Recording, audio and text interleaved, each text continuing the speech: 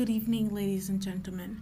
Today I'm here with some special guests, Lulu and Leslie, to honor Nelson Mandela's 5-year death anniversary. We're doing something special on our podcast. We're going to be touching on the issue of the slave trade in Libya. We may be a year late to cover this news headline, but it is never too late to talk about slavery.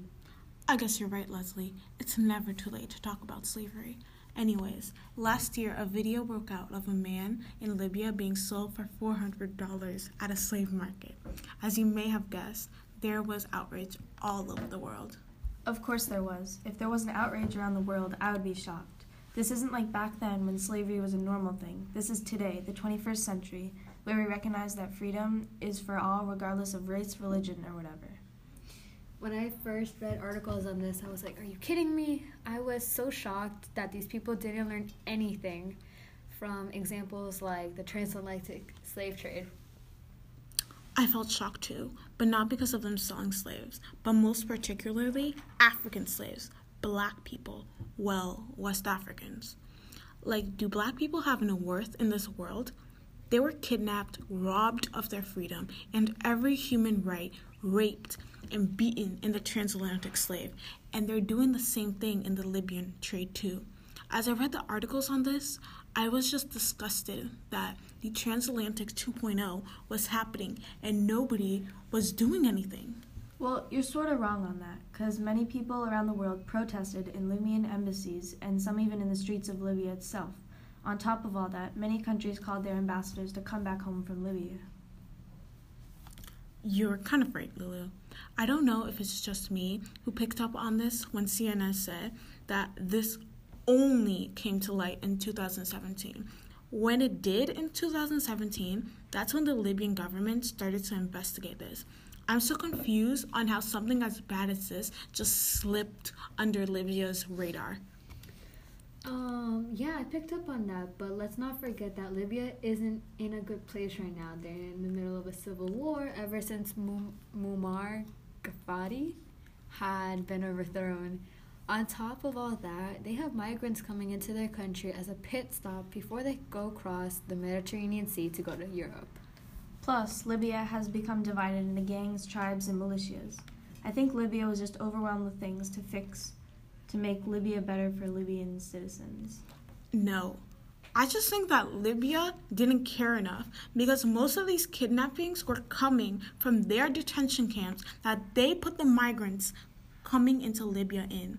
For those of you who don't know what a detention camp is, it's basically a compound where prisoners are detained temporarily as their legal status is being reviewed under immigration laws.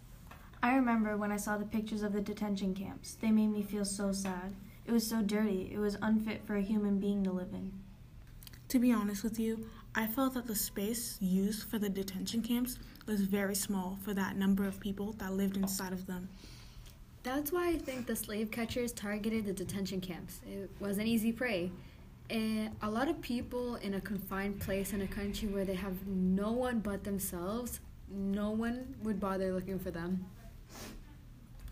I'm surprised that I didn't pick up on that. They found the migrants to be easy prey in detention camps. I thought they would be easier prey when they're taking the route to Libya instead of doing it in the detention camps. I mean, if I was a slave catcher or seller, I would capture them on the route to Libya where I have slave markets on the route rather than risking the risk of being captured by the police on trying to kidnap a migrant to turn into a slave. Regardless of how they get the slaves, they are kidnapping free people and turning them into slaves, just like the transatlantic slave trade. They are being treated badly by these slave masters, catchers, and slave traders. These people are being exploited so that their slave masters can be wealthier off of them. Yeah, these people are doing some hard work for no pay, just like the transatlantic trade. Most of all, the Libyan and transatlantic slave trade is people being ripped of their freedom and they're forced against their will. If they don't do what their masters tell them, they're going to be severely beaten or killed. They aren't viewed as human beings. They're just viewed as property. That's what I think is the saddest part. they have nobody to shield them from this. The kind of violence and terrible doings these people are inflicting on West African migrants.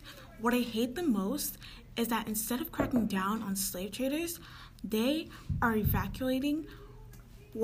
deporting the West Africans back to their country.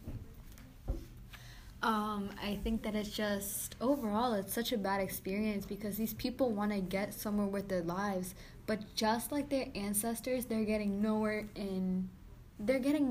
Society keeps treating them like this, and they just don't get anywhere. It's really sad that their ancestors grew up from this, and now years later they're doing the same thing. I think it's something that the Libyan government has to control, but also everybody around the world has to control. The UN, for example, aid workers have to help out in these concentration camps. It's not just the Libyan government or the Libyan people or the people that are being sold for slaves. People around the world, just like anybody here, they have to help. Yeah, I guess you're right, Leslie. Did you read about the summit meeting in the Ivory Coast? Yeah, I saw that. You can tell me more about it, though. In the summit meeting that Libya had with other world leaders, Libya discussed to allow refugees and migrants from their detention camps to be deported back to their country of origin that are facing abuse. And they would also like to open a transit center for refugees. The center would house people that are waiting to be resettled or sent to a third country. And what else? Libya is also doing things. Okay, just cut that out. Yeah. Okay. So, in my opinion, I think that it can kind of be a good thing and a bad thing that these refugees and people are getting deported back to their country of origin because, obviously they're not going to be slaves anymore. But at the same time, there's, a lot of bad conditions in their own country and stuff. So I feel like it's kind of both. It can be a good thing and a bad thing. Like Lulu said, I think it's a good thing and a bad thing.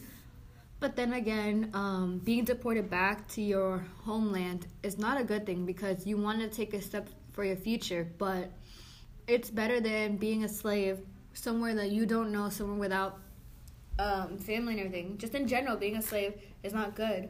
But at the same time, I would rather take being deported back to my home country where I have family and friends. I might not like it because there's no jobs or something like that, but it's better than being a slave somewhere.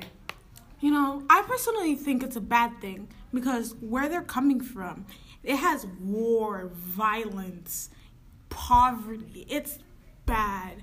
If you look, West Africa's not doing pretty good. There's civil wars, terrorist groups. Yeah. There's a lot of problems right there. Yeah, they're essentially being deported back to hell. Thank you guys so much for listening to our podcast. This is Verlinka and my guests Lulu and Leslie, and we're signing off. See you guys next week.